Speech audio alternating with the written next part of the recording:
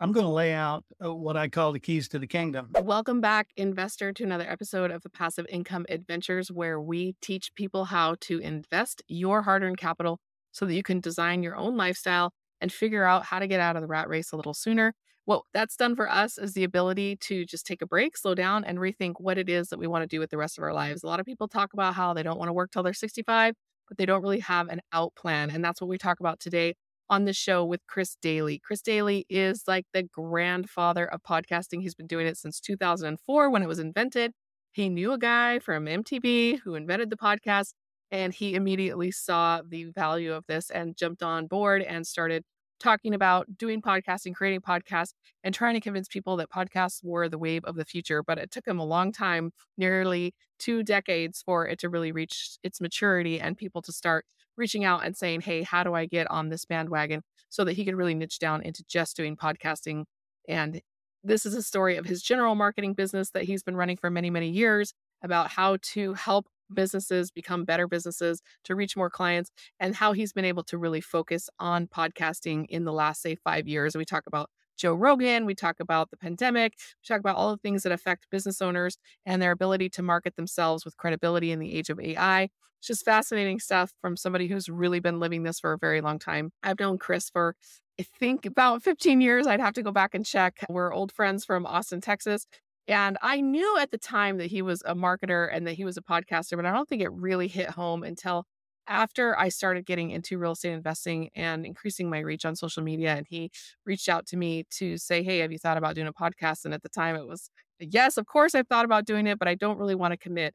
Really, what I was looking for was passive income. I wanted to retire early. And the thought of starting a new business like this fund that we're running and having to podcast and market for it, I was just exhausted.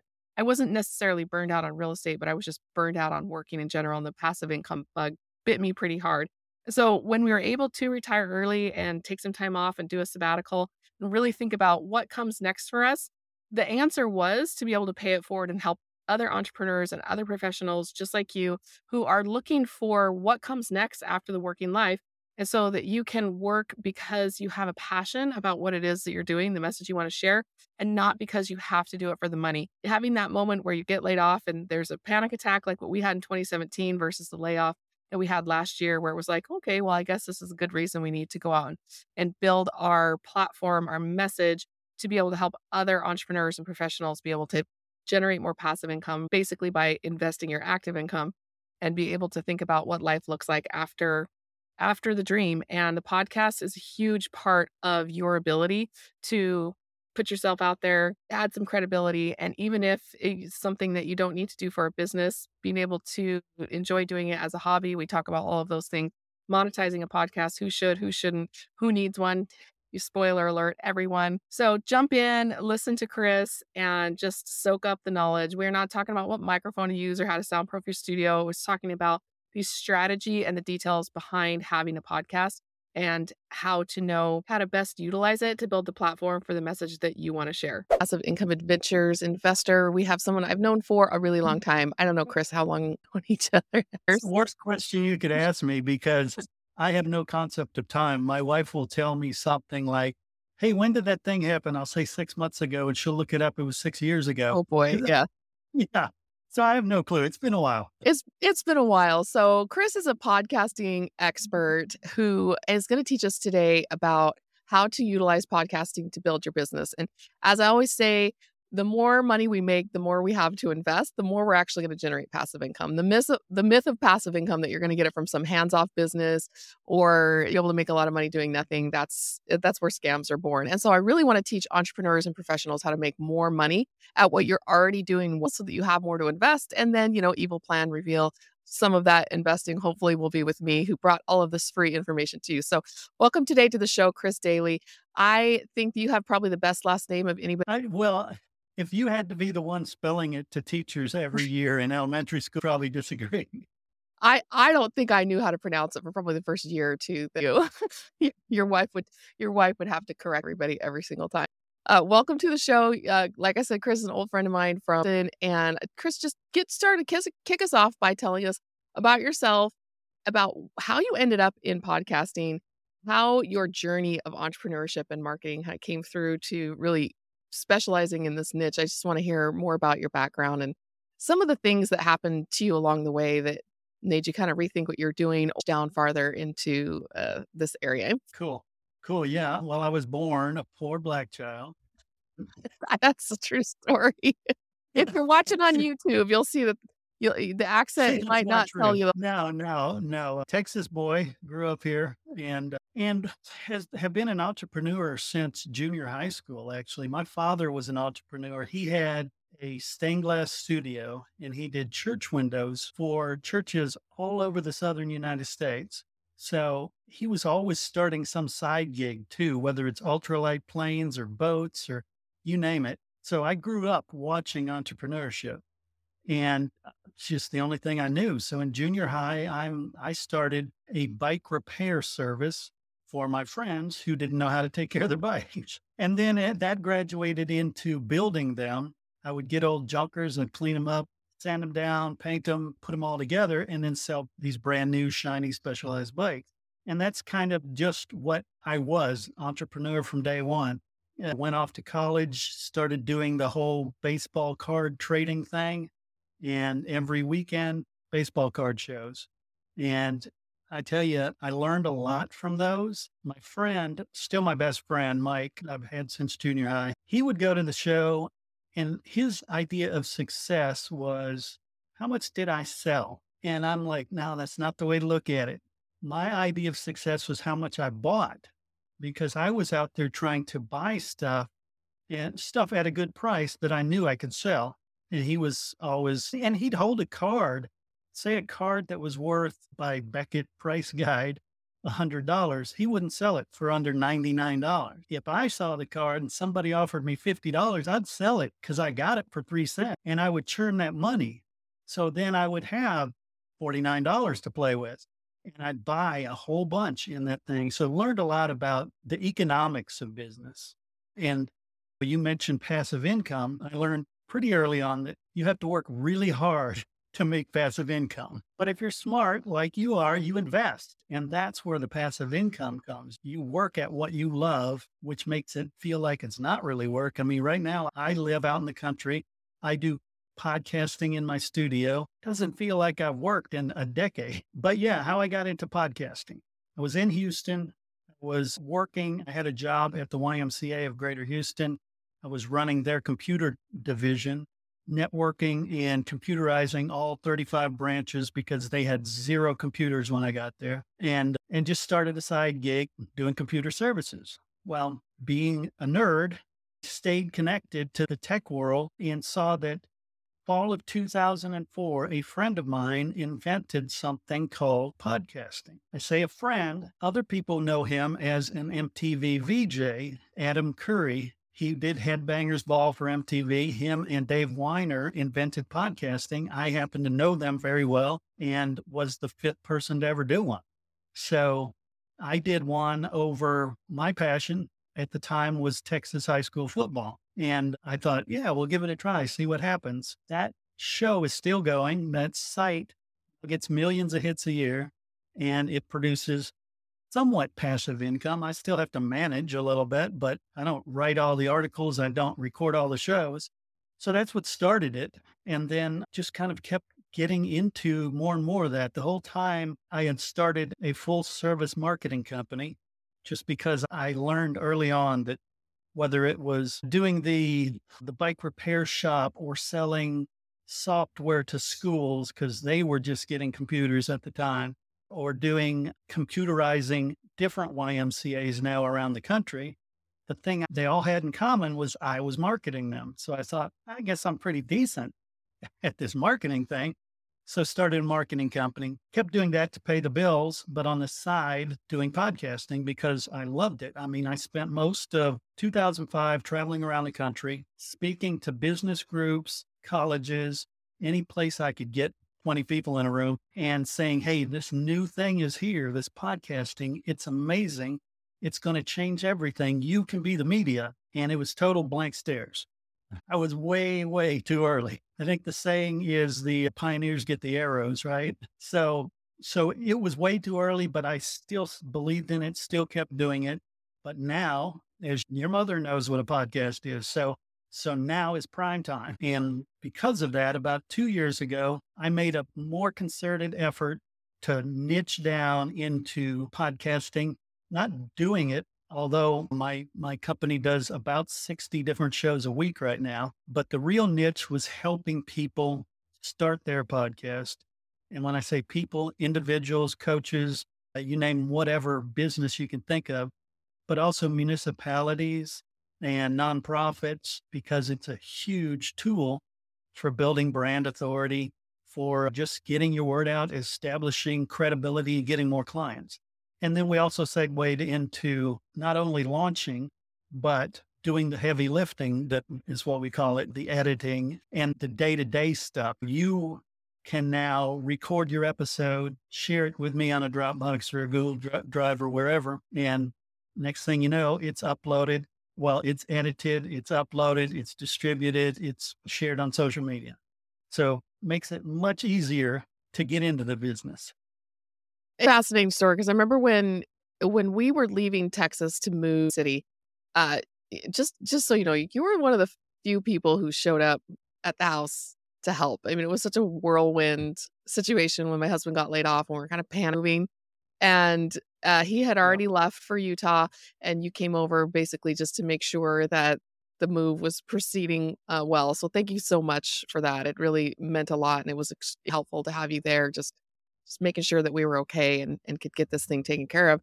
And I remember one evening we were just standing in the driveway chatting about your marketing services.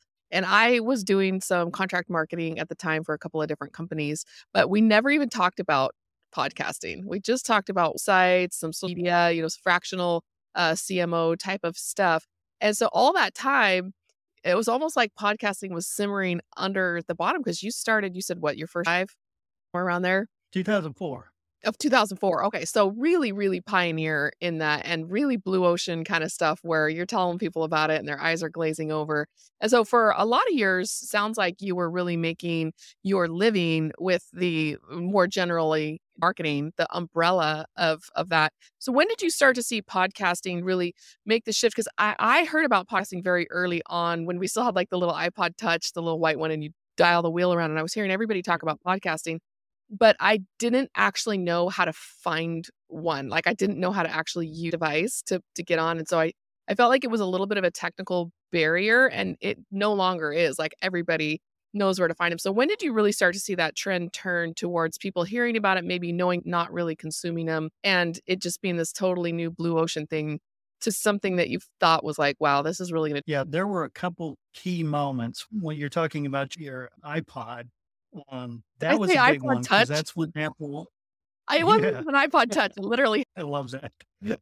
I still have one. I think it works and I think it's full of songs. But yeah, that was when Apple came out with iTunes. It was when they first created it.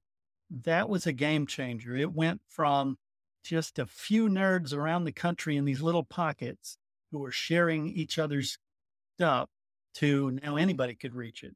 But it was still techie. It was still the techie people who were even involved with, like you said, you may have had the device, but you didn't know how to log in. You didn't know how to search and find the type of shows you wanted.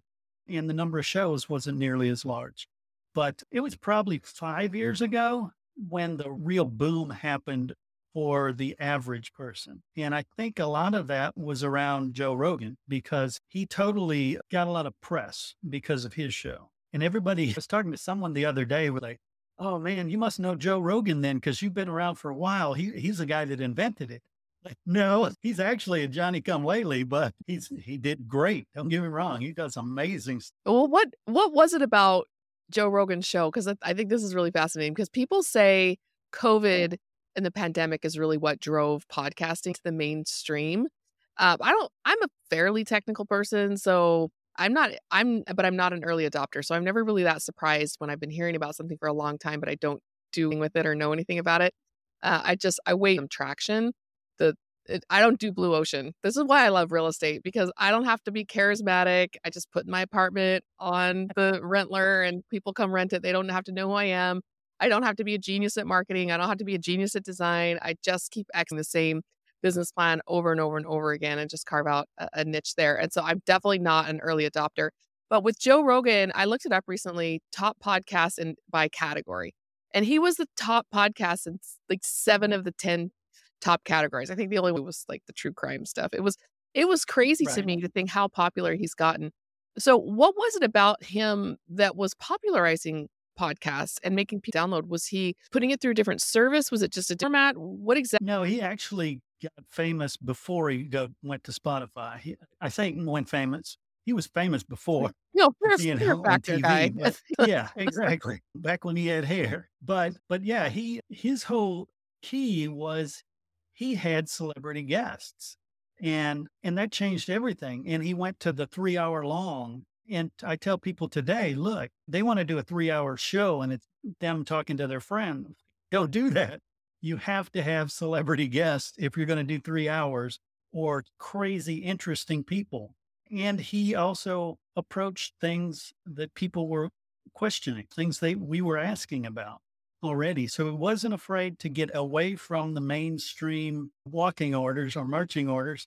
And he had celebrity guests. So if you're talking to Elon Musk, if I'm talking to Elon Musk, people will listen to 3 hours of that. That's a good point. I just recently switched over 5 minutes, that we were doing pretty much the whole first year, over to an hour plus. It needs to be 101, right? Because I noticed that on YouTube, if they're over an hour long, it puts it into a different search category when people are looking for podcasts, the 45-minute ones. And I used to think at the beginning I would want a 20-minute one because then you could listen to it on one commute on the way to work. But I started going as guest on the 20 to 30-minute shows, and it was almost like a fire round of questions. And it almost felt like the same Yeah. canned questions over and over again, where they're just saying, "Oh, how did you get started?" I'm telling the same story I've always told. "How did you do this?" Blah blah blah blah Right. blah And blah. then you're out of Thank time. you so much. Yeah, and it just feels so much more for. And I feel like the podcast now that's different than when Joe Rogan became a thing, or it's different even when COVID kind of hit and people were just looking for something to do during the day, which I always thought that was odd because I listened to podcasts while I was driving. And then when Yep. COVID hit and we stopped driving, and now that we're no longer in a W-2, we're not commuting, our podcast consumption personally is way down because we're not spending as much time in the car. And so I always kind of thought it was strange that people wanted to listen to an hour long or 2 or 3 hour long podcast, but I've just found that people prefer the conversational aspect of it. And what's turned it on its head again is the deep fakes. And this hour-long conversation that you're having with somebody, there's no AI that can replicate any of that. So can you tell us a little bit No. about the evolution of the podcast that you've seen over the past even just 5 years and the turning points, these several turning points and how you're finding it to be useful in a. Yeah, definitely. You mentioned the time. I've studied a lot over the years, the frequency and length as far as what builds audiences. And what I've found is that weekly is by far the best. There are some shows that get away with daily, some shows that may be longer form that can get away with once a month, but weekly is a sweet spot on frequency. When it comes to length, you mentioned shorter lengths like that. 35 minutes is still the sweet spot for building subscribers. Now, you may get more listens or views on YouTube, but you'll get more subscribers if they can count on the commute time. That's it. It's the commute time. It's walking the dog time, riding your bike time, mowing the lawn time, whatever it is, which lets me segue into another important point. A study came out, I think it was about 3 weeks ago now, that said the most trusted media personalities in the world, podcast hosts right now. They surpass everything because if you think about it, while you're doing your jog or you're doing your commute, they are literally in your ears. And this is the audio version, not because video is great, but I don't watch video. I mean, I listen to video while I'm doing other things, but it's all about audio. And you can get no better connection with your audience than you every week spending 30, 45 minutes with them. And it's a one-on-one conversation from their standpoint. And then that power of that, people can't really hide as much as they think they would like to hide maybe. When you have a show where it's almost ad-libbing, this discussion, it pulls out story maybe the host wasn't in sharing, and it helps you get to know the host. But it's oddly enough, it's like usually we have a guest on. And so this episode today is about Chris Daly talking about podcasting. So how is it that the host is the one getting the credibility on a show? And I think this is really poignant for what we're going to talk about on how people can use podcasting in their current marketing campaign. Why is the host really getting any credibility? We're the dumb ones sitting here asking the questions and right along with our guests. How does Well, it's a great question because that's something else I've studied too, being that one of my majors in college was psychology. What I discovered there was that the host is a storyteller, but the story is the guest. And I do caution people, though, that if you're starting a podcast, say you're a financial coach or a life coach or something like that, if you're starting a podcast, don't make all your shows about guests because it takes longer to build your credibility as the host. You do build it because, like earlier in our conversation, you mentioned, well, I do investing and I slug away and I do step by step by step. So it gets some of you in there, but it's really about the guests. So what I will tell people to do is if you're going to have guests, which guests are the best way to build an audience, if you're going to have guests, maybe don't do them every single episode. If you're doing weekly, do 3 guest episodes. On the 4th week, do a special segment of something you want to talk about. So I find that works better. uh, that's been something that we've really been considering on this show because I can monologue. I just take it away. One thing I've found that having guests on provides a certain amount of structure to make sure that the content Yeah. actually gets created. Because when you show up in the recording studio, I'm going to show up and we're going to make a show. But sometimes when I'm doing it by myself, it's a little difficult to get started and actually go out and create that content. So for me, starting with guests made sure that but before there's so many technical questions I want, but before we jump into that, I want to back a little bit and talk about why everybody needs a podcast. I wrote an article about this, I don't know, maybe 2 years ago on LinkedIn before I even had started a show. And I had finally come to that realization that I needed to have a podcast. And the analogy that I used was how in the 1990s, when everybody was .coms were busting in 2001, and everybody was saying, I told you I didn't need to be on the internet. I told you I didn't need a website. In the 90s, y'all said I needed a website. And I said, everybody has a site. Why do I need one? And then that bust happened. And I think that harmed people adopting websites and using the internet, digital marketing. But then it turned out to, you don't have a website, you may be laundering money or something. It's gotten to that point. And podcasting has almost matured to that point where everybody needs a podcast for credible if about what people say. Why do I need a podcast? There are thousands of podcasts. I don't have anything to add to the conversation. I don't need to bring it out there. It's like saying I don't need a website. Why does everybody who's in business? Well, you say there are thousands out there, there are millions out there, but don't take that as, oh no, I shouldn't do it. Podcasting is like anything else when it comes to marketing. And as you have seen the evolution of marketing, content marketing has become everything. There is no better content than them getting to know you personally, assuming you're not that evil, just henchman that doesn't represent well. You're a real person. So yeah, everybody needs it, but there are 3 ways to get involved in podcasting. And I tell everybody you need to do one, if not all 3 of these. One is obviously have your own show. That is the gold standard. That's what everybody should shoot for, have your show. And we'll talk technically later about ways to make it easier to make that happen. Number 2 is to be a guest on a show.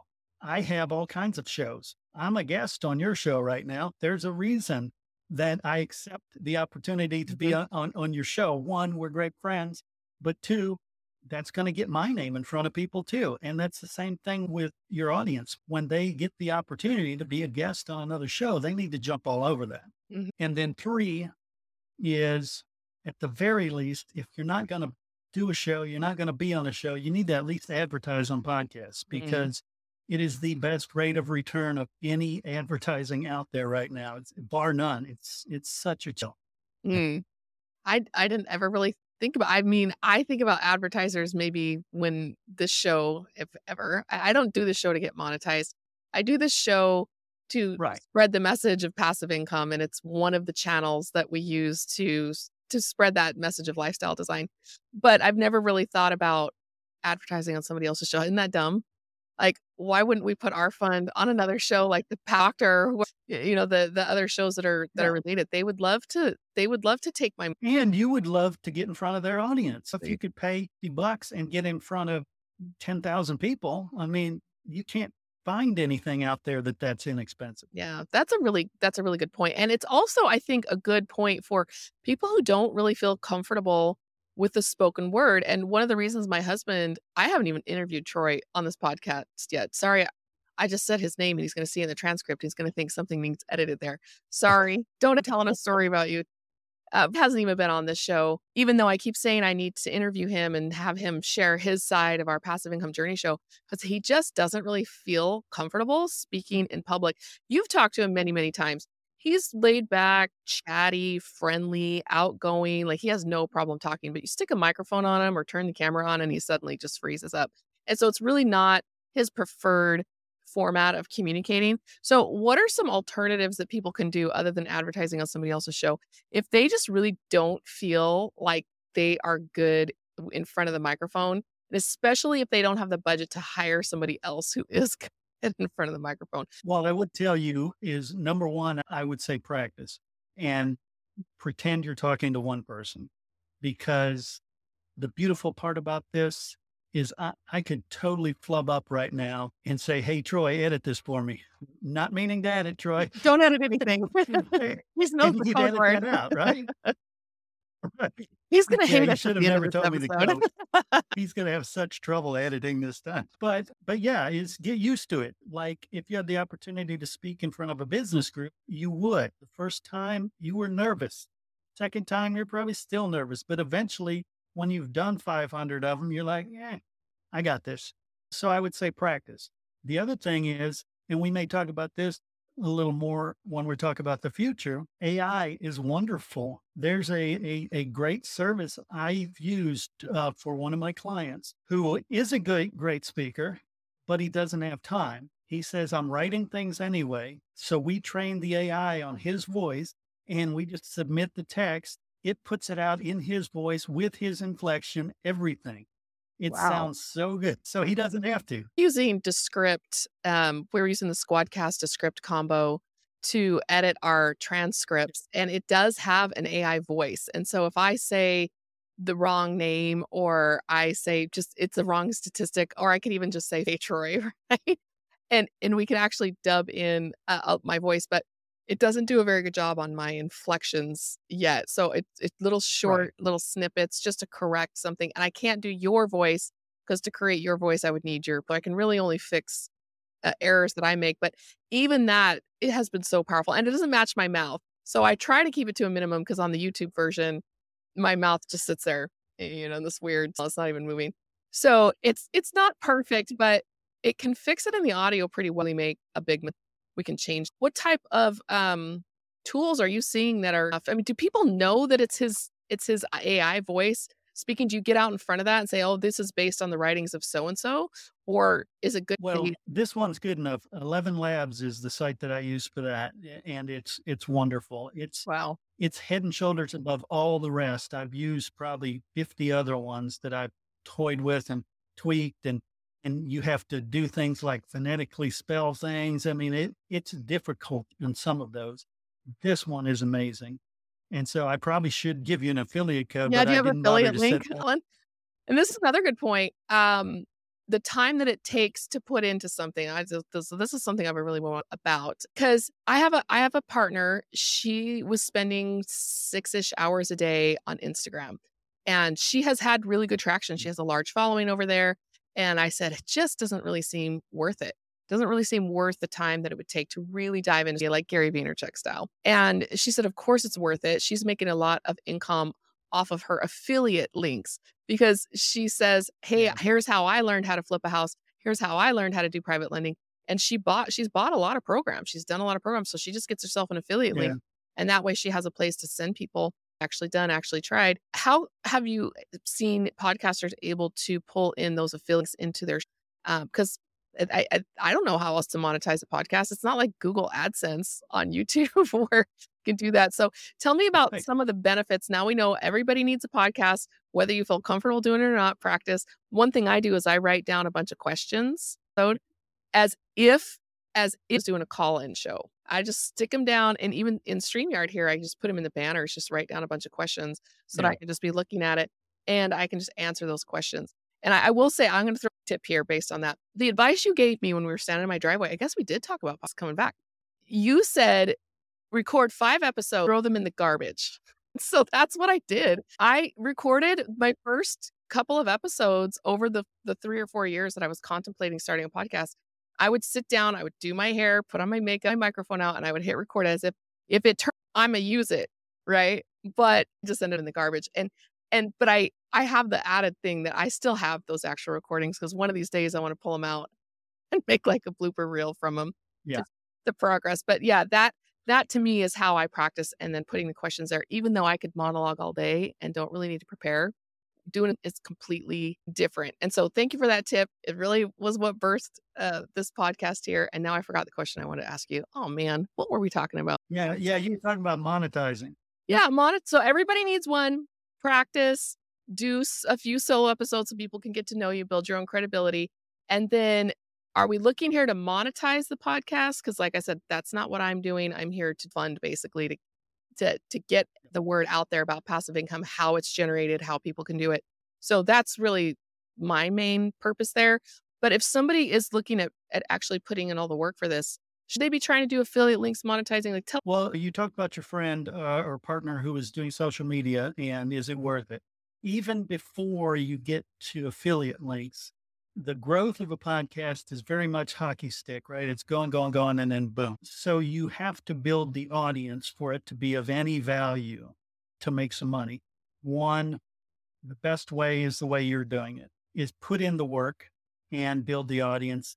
Eventually, some of the audience will say, I really like what she's talking about. I need to reach out to her. And that's the surefire way to monetize. It's slower, but it's steadier. Then you've got things like affiliate links. You can put those in. Those some of the biggest shows in the world do affiliate links. You'll hear the NPRs and in a lot of these big ones, and they'll say, and go to hellofresh.com/NPR or something like that. That's affiliate. And then the other way, of course, is actual advertising. On the Lone Star Gridiron website, where we have probably 15 shows a week during the football season, different shows, not episodes. We have advertising in them because I do one for the Texas High School Coaches Association. And that audience, 26,000, it's the largest coaches association in the world. It's all coaches. It's all people who buy athletic equipment. So we have advertisers reaching out. Hey, I'm Franklin Sports. I'm Baden Volleyballs, whoever it is. We want to get in front of your audience. And so they pay us just like any other ad you see on TV or radio, but we do what's called a host read ad, which is much more powerful. If I am the host interviewing a Hall of Fame coach, and I say, oh, before we talk to the coach, you got to check out this turf company. They make some amazing turf, and that carries a lot more weight than me running an ad for them. And so that's another way to monetize. Should the point be to monetize or does it depend on the point of the podcast? Another piece of advice I got early on in podcasting, I was probably listening to a real estate podcast while I was driving to a meetup before COVID, driving to in-person meetups. And he was talking about his own podcast, his successful real estate podcast. And he said, if you can't commit for at least 2 to 5 years, don't bother. And I think that piece of advice, while it was good, prevented me from getting started because I really wasn't 100% committed. And so having that saying, okay, if we're going to do it, we're going to do it for the long term. We're going to do it right.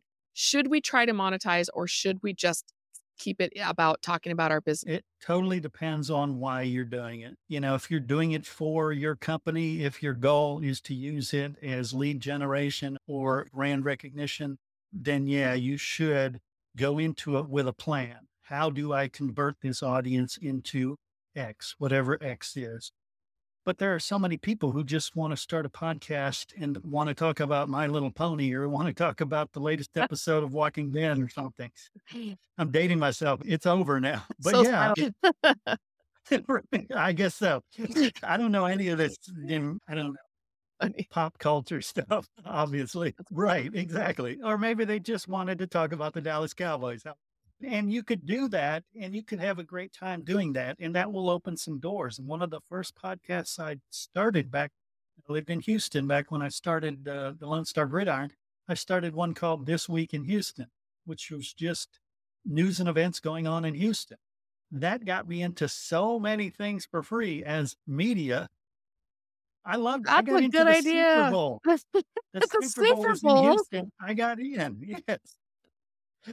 So yeah, it Okay. all depends on the reason. So I can see if you already are an entrepreneur and you have a business and you need a podcast like you needed a website in the 90s, that maybe it would just be about lead gen and credibility and one leg of the marketing stool. But for somebody who just wants to do like a hobby-based podcast and just talk about Yeah, something they're interested in and there may be no business attached to it, maybe that would be a candidate for monetization because that 2 to 5 year commitment, way to stay that's true. That's true. Or just be one of these crazy rabid fans because I've yeah. seen people who have put on a show for 10 years and haven't made a dime with it. That's They love true. That's true, and I and think a if lot you of them love get it paid by fan feedback though too, because people will comment and share and all mhm.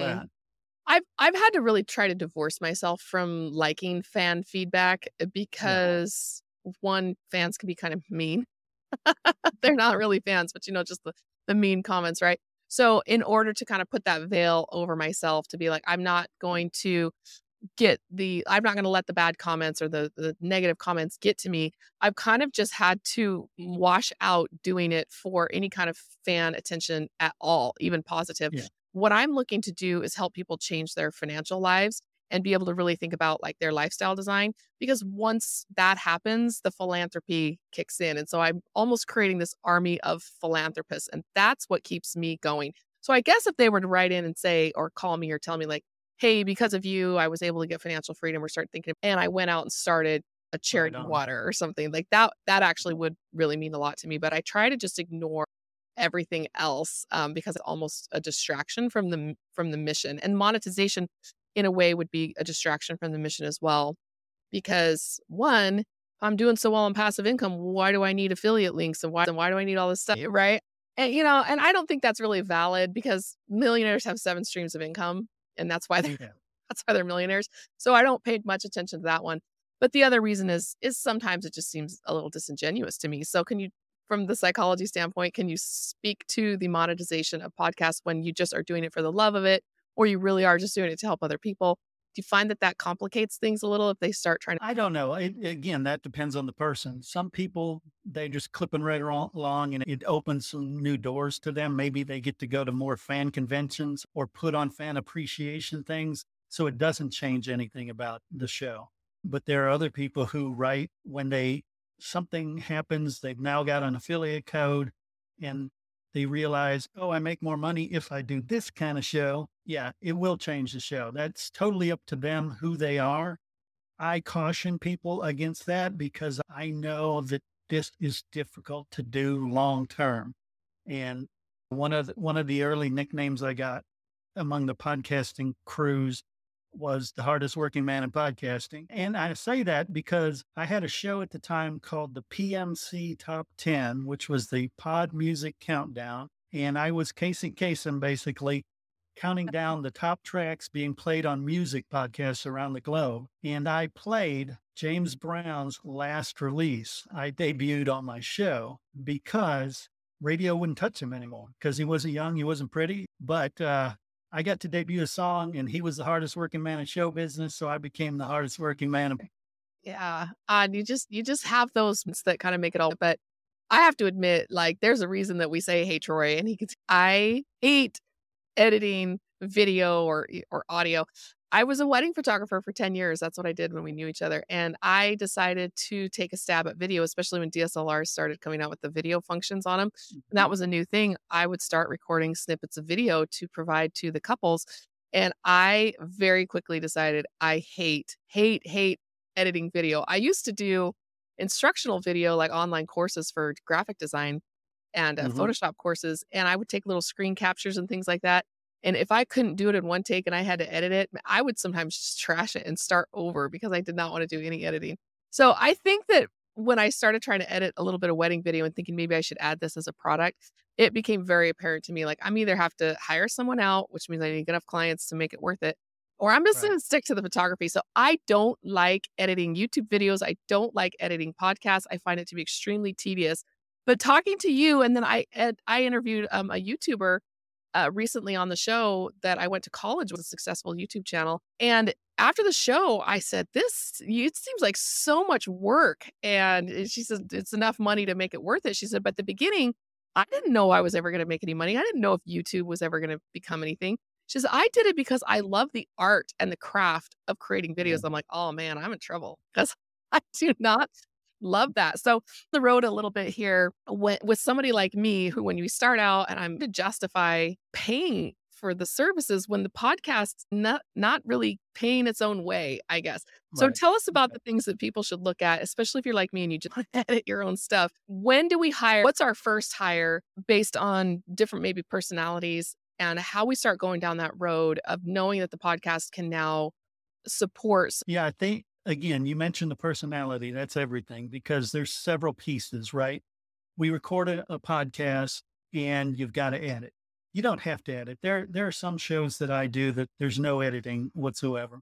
One, because I've been doing it long enough, but two, because I want it to be extremely real. I do one called the marketing drive where I am literally driving to a client or driving somewhere. I get a marketing idea and I just flip on my recorder and record. It has traffic noises, it has Yeah, everything I in it. love that one. It's just something that I'm inspired to talk about. So that one's no editing. Now I do, I say no editing. I put in an intro and an outro, but that takes, I've got it set up ahead of time, slide it in, spit it out. That's simple. So if you require editing, if you require a lot of editing, then yeah, that's the first one I would output to somebody else. I would outsource to somebody. But it's a skill that can be learned pretty easily to handle yourself too. But I think we've talked about this before. It's monotonous and it's the same thing over and over and Tedious. over. And you gotta replay it you gotta replay it so many times when you're editing a little section. I'll pull out YouTube short from these episodes, and, Troy has started highlighting he's going through the transcript because most of these episodes don't need edited in the middle, but they need the intro, the outro, append to be uploaded to the service, cover art made. So I'm looking at editing as the entire So packaging. notes, yeah. Yeah, show notes, titles, that kind of thing. And so he's like, I am not a marketer. I should not be picking out what should be a YouTube short. So he just will highlight things for me in the transcript and then I have to go in. And so I say, okay, well, I like these three. And then he still goes in and packages them into the template that I created YouTube. I'm titling them and we're kind of still working out our workflow process there, but it's a it's a lot of work. It's a lot Yeah. of work. So for somebody who may be editing, because I remember we were heavily in the keto conference world, and I was sitting and there was a panel of keto podcasters, and this was the first time I thought, oh wow, they're creating podcasts around like these specific topics that they're passionate about. And one of the top guys, he had the first keto podcast probably ever. And they were asking about editing. And this is so many years ago, still back in Austin. And he said, well, here's how I edit. I push record and I push stop. But then he said something that got me. He said, and then my team takes care of the rest, like uploading Yeah. and all of the cover art. So I realized, okay, so he's bragging a little about not needing any editing, but there's still action that has to happen. So let's expand the definition of editing to podcast production.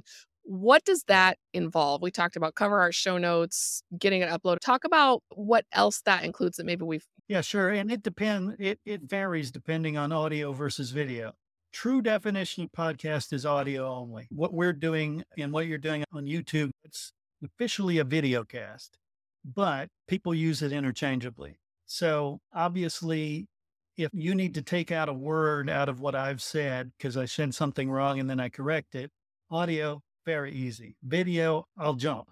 So you either need to put some sort of graphic over right when I'm talking so you don't see the jump or something like that, or do a crossfade, whatever. But other than the physical editing of the pieces of the content, then you have to export it into whatever format you're going to upload on, right? And you have to append the ID3 tags in audio.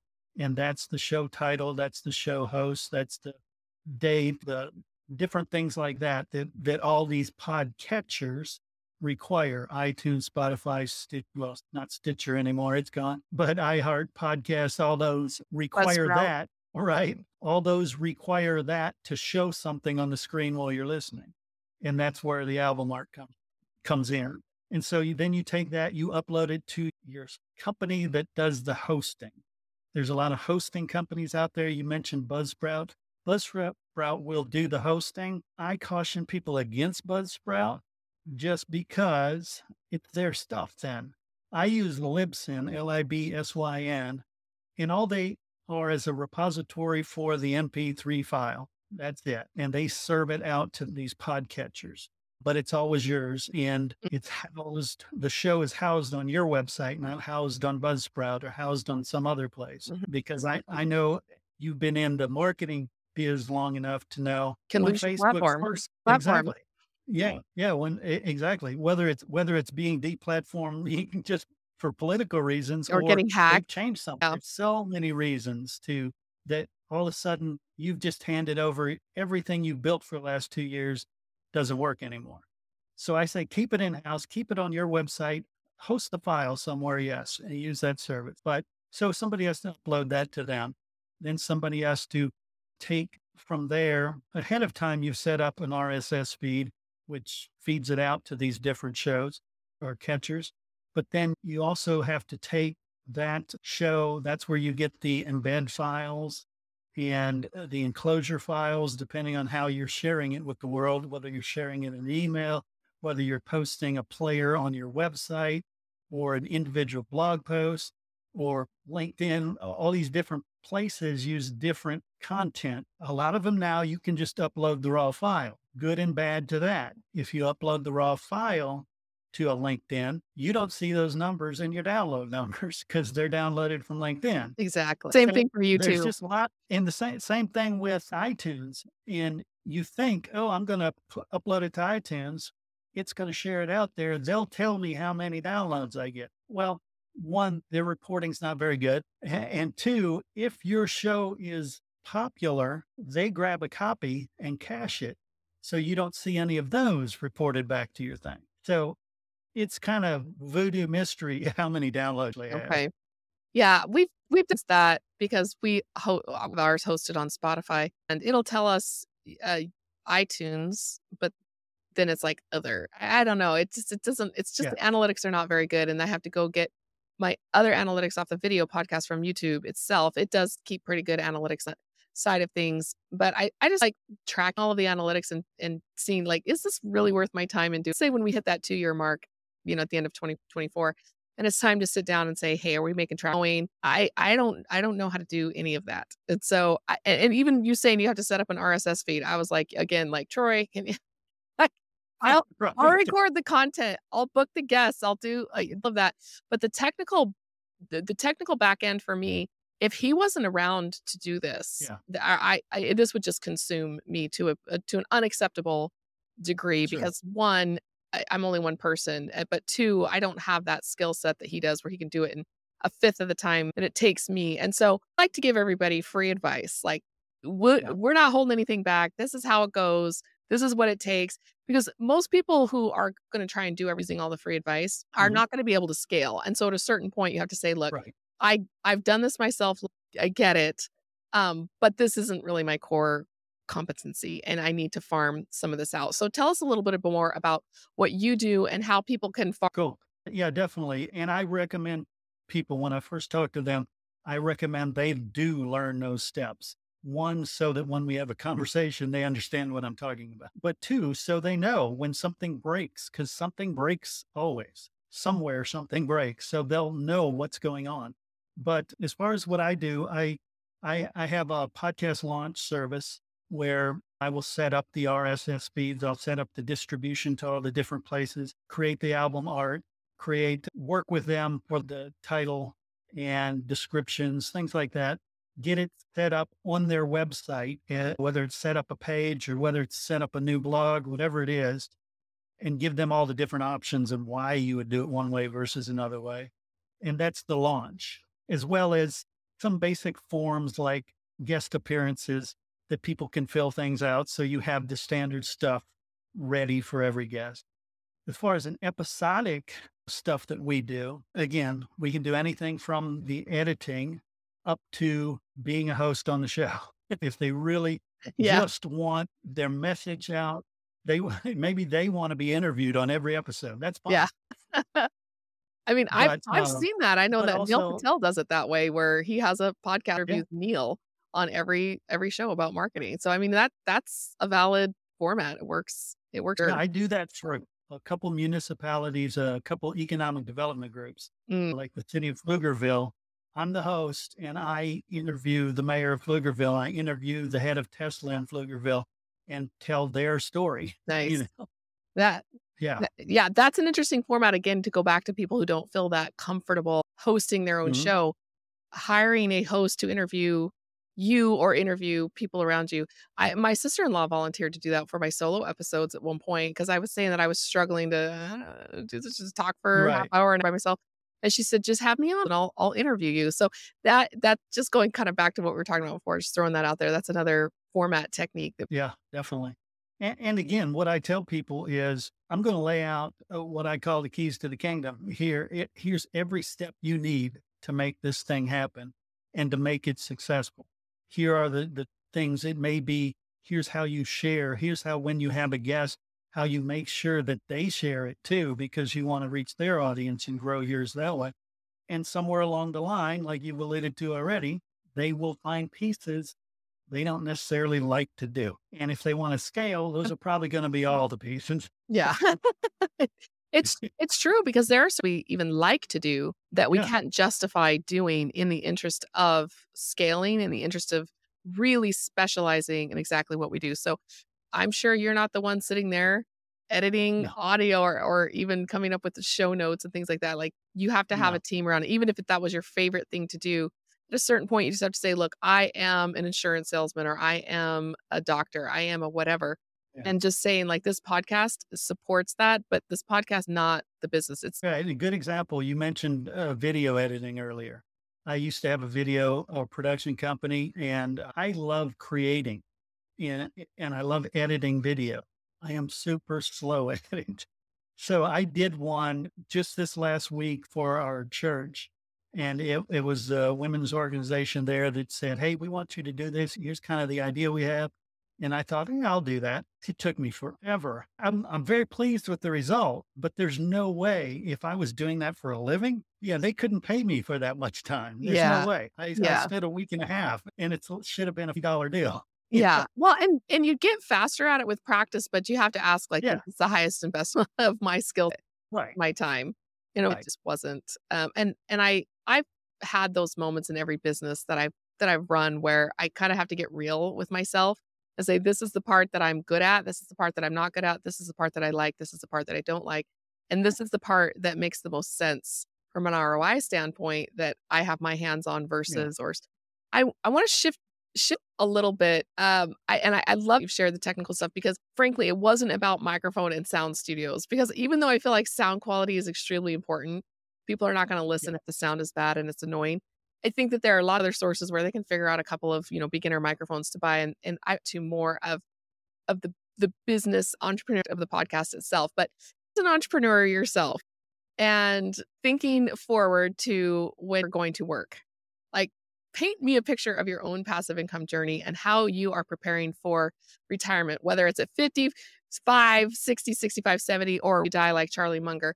What does the next, say, 10 to 20 years look like for you from standpoint and to spend more time? Yeah. Well, I tell people only half jokingly, I've been gainfully unemployed for 30 years. What's the So goal? I think I'm going to be one of those that does his passion until he dies. Just because you mentioned earlier, lifestyle, I have kind of tweaked this business to be a lifestyle business. And I think podcasting has really helped me do that because I can have a voice. I don't have to go buy media time anywhere.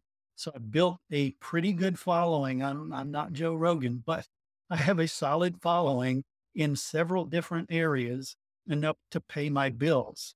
And Yeah, maybe there's gonna be a time when maybe my vocal cords go out or something, but I've already trained AI on my voice too, so I've got that Well, covered. that's a good point. That's a good point. Yeah, Yeah, I had but problems with this, or I had to get speech therapy because I couldn't actually work anymore. I couldn't take phone calls. I couldn't speak at conferences. I couldn't go to networking events. So I was having so much pain in my voice and almost learning how to take care of my voice as a tool of my trade became very important. But I didn't think about like maybe I could not sound like such a 10 years down the road if I let. nice, nice. Yeah, but I too am a big believer in passive income. I love mailbox money. I am an entrepreneur from, like I mentioned, junior high school. So I've got these multiple streams, and that's what I've positioned myself to be is to have opportunities to have things that make money while I'm doing nothing. When I go on vacation with my wife, I don't have to check in all the time. Not saying it's all perfect and we're where we need to be, but I think that's part of it is just incrementally get where you need to be. And if it's to start something like an investment in something that returns, then that's what it is. Whatever you're comfortable with. And that's why I've loved following your story because of what happens with Rise Capital. It's been fascinating. I think it's one of the best tools out there for producing residual income. I really feel like my life was blessed in a way that I didn't fully appreciate at the time that it was happening by people putting content out there about passive income, about retiring early, about real estate investing, and specifically about commercial real estate investing because there was a black box for a lot of years. They're bigger projects, they're more expensive. The SEC had a lot of rules around it until they started kind of changing and relaxing some of those access points. I just really felt like people were so excited. They're putting themselves out there oversharing on social media podcasts that I was listening to, like a betrayal of all their effort that I would benefit from so much to change my life so much to not turn around and how can I contribute to this voice, this movement? And people will ask me, "Oh, like you're so retired on passive income. Why are you still working?" Well, we took a sabbatical and we thought a lot about that. And it's similar to what you said. You're going to have some sort of a passion that you're going to work on until you die. Yeah, I have to work until I die. If something right. comes, I'm able to shift tack who's permanently disabled. He was in a devastating cycling accident. And suddenly he was whether he wanted to be or not. And what was the rest of his life going to look like and how was he going to pay for it?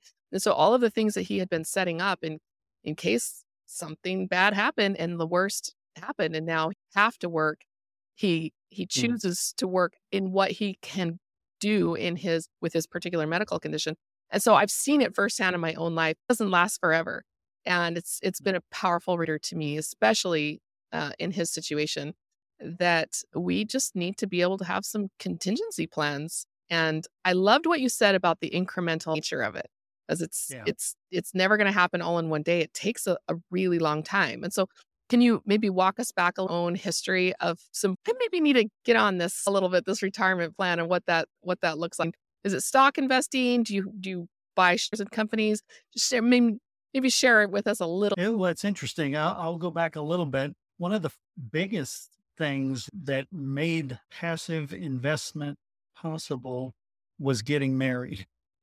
Uh, because seriously, as a bachelor, I could go months without making money. It did not bother me in the least because I knew I was going to get a $50,000 payday at the end of it or something. No sweat, right? That when I got married was the most devastating news to my wife. She's like, I can't live like this because she just Yeah. used to every 2 weeks you get paid. So I totally changed my marketing business. I totally changed the model to okay, let's work on revenue streams instead of big projects and put clients on retainer and put just the as far as my hours would build them out in blocks and would basically try to I guess schedule it instead of not so many of these big pie in the sky hope it turns into a big payday thing. And that's really what investing is. It's just toning it down, making it instead of being high risk, high reward, Mhm. it was much lower risk, but steady reward. So that allowed me to budget finally. I mean, don't get me wrong, I was doing fine before then, but it was an eye opener for me to not, like I said, it never bothered me when I didn't have money for 2 months. Yeah. Yeah, it Wow. doesn't really bother me either, but my kid. So Right. similar type of thing that you're describing.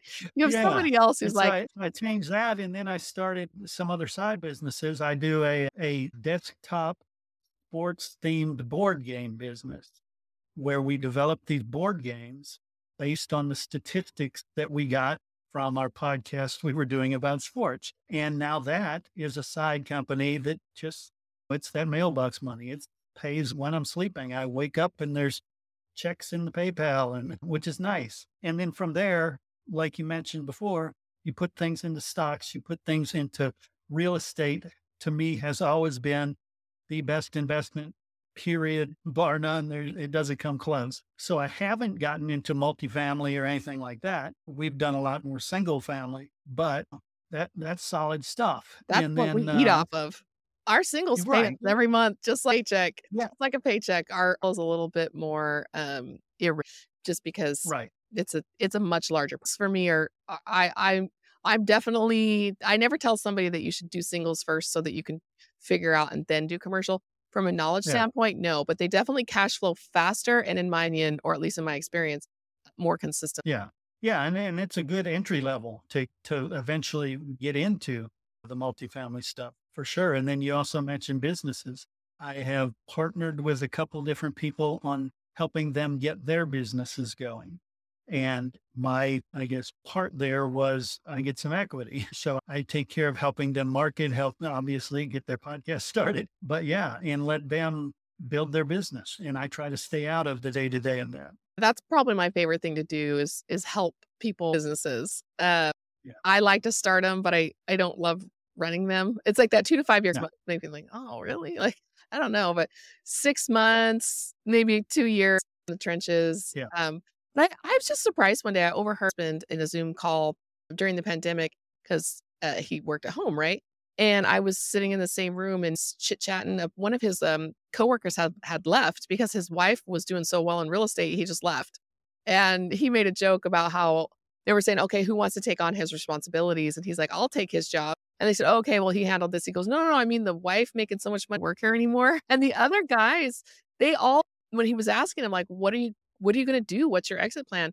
And they got into this conversation about it. And every single one of them said, "I don't see myself doing 65." But then you'd say, "Oh, so what other kinds of things are Right. you thinking?" And every single one of them said, Yeah, that's scary because it's the same thing with diet. Everybody think, "Oh, yeah, I'm "Yeah, gonna get fit," but yeah, what are you doing about it? Nothing. nothing." We go have a cheeseburger about it. Yeah.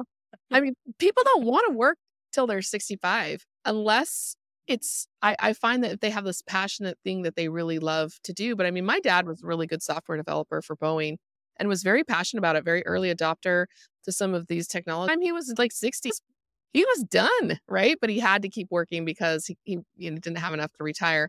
And so I feel like watching that he was passionate and he stayed passionate the rest of his life about doing projects and learning things, new things on the computer and helping other people with their businesses and things like that. He definitely stayed very active until he passed away, but he would have liked to not be at that 9 to 5 about maybe 5 or maybe 10 years earlier than he actually retired at 65. So it's good that you're thinking ahead about I think entrepreneurs do a better job of this because even though you're not digging every fence post and putting up Right. every piece of everything, you're still having to show up and kind of run things. But entrepreneurs Mm. especially are thinking like, what's going to happen to this business when I get too old to work it? What happens to this business if I become disabled? What happens to Yeah. this business if I pass away unexpectedly? And just don't really think that the business will go on. You kind of have to think about that ahead of time and how to prepare for that. So what their financial plans are can work till you die, like we're all at drive. But if you Right. okay, Yeah. Yeah. Now I gotta go home and rethink my life. yes, but you spend so much time with so many successful entrepreneurs could retire tomorrow. Because if they've Yeah. just set things up properly, that they're like, I don't want to do this anymore. And that's not going to happen at Right. some sort of thing. But I just feel like we spend more time around people who are thinking of, yes. All right. So I need an affiliate link. Just make one up here for your services. So how to get a hold of you and then slash passive income. Okay. Yeah. Yeah. You can go to freshmediaworks.com and /passive income ventures. Adventures. Yeah. There Cool. we go. There. Cool. Yep. So, what I always ask, ever since I've been forgetting, like we're having better conversations as I mature as a pod. What, well, how do people get a hold of you? But what's more, why should people reach out to you? What type of person would be the ideal? I think my sweet spot is people or companies who know they've got something worth talking about. And I'm not talking about being entertainers or being something dramatic. I'm talking about a real story. And what I've discovered in 19 years of telling these stories is that every single one of us has a great story. So, first, understand your story is amazing. And then be willing to get out there and be authentic and keep it real. And if you do that, you have friends. They were built because they got to know the real you. Same thing will happen. You'll just have more friends and hopefully more clients. Yeah, that's a great point. We all know how to make friends by being sometimes in Yeah. business we lose that ability to continue to be authentic. Yeah. But We're too business with your worried friends trying to with. be. Yeah, Yeah. but I'm I'm friends with my partners. I mean, we may not be going on vacations together, but we all have very good friendly relationships. If colleagues, business, and friends, they're all kind of in the same lane. Yeah, I agree. Come 100%. Appreciate you so much coming on the show today. Really enjoyed as well this podcast, having you reach out to me and just educate me better about what my options are because it's starting to eat us up first. So I just thought this you have such good information. I just really want to have you on the show again. So I have the selfishness of being able to just pick your brain, but also of just sharing what you do with people who could really use your service to help them scale their business so that they can make more money and so they can start planning ahead for what life like after, after entrepreneurship. You bet. Thank you so much. Great to talk to you again and get in front of your audience. That's awesome. Yeah, definitely. I hope you have some shows that because that's a big part of my my platform. We'll chat. Guaranteed. Guaranteed. That's already in the plans. Yeah.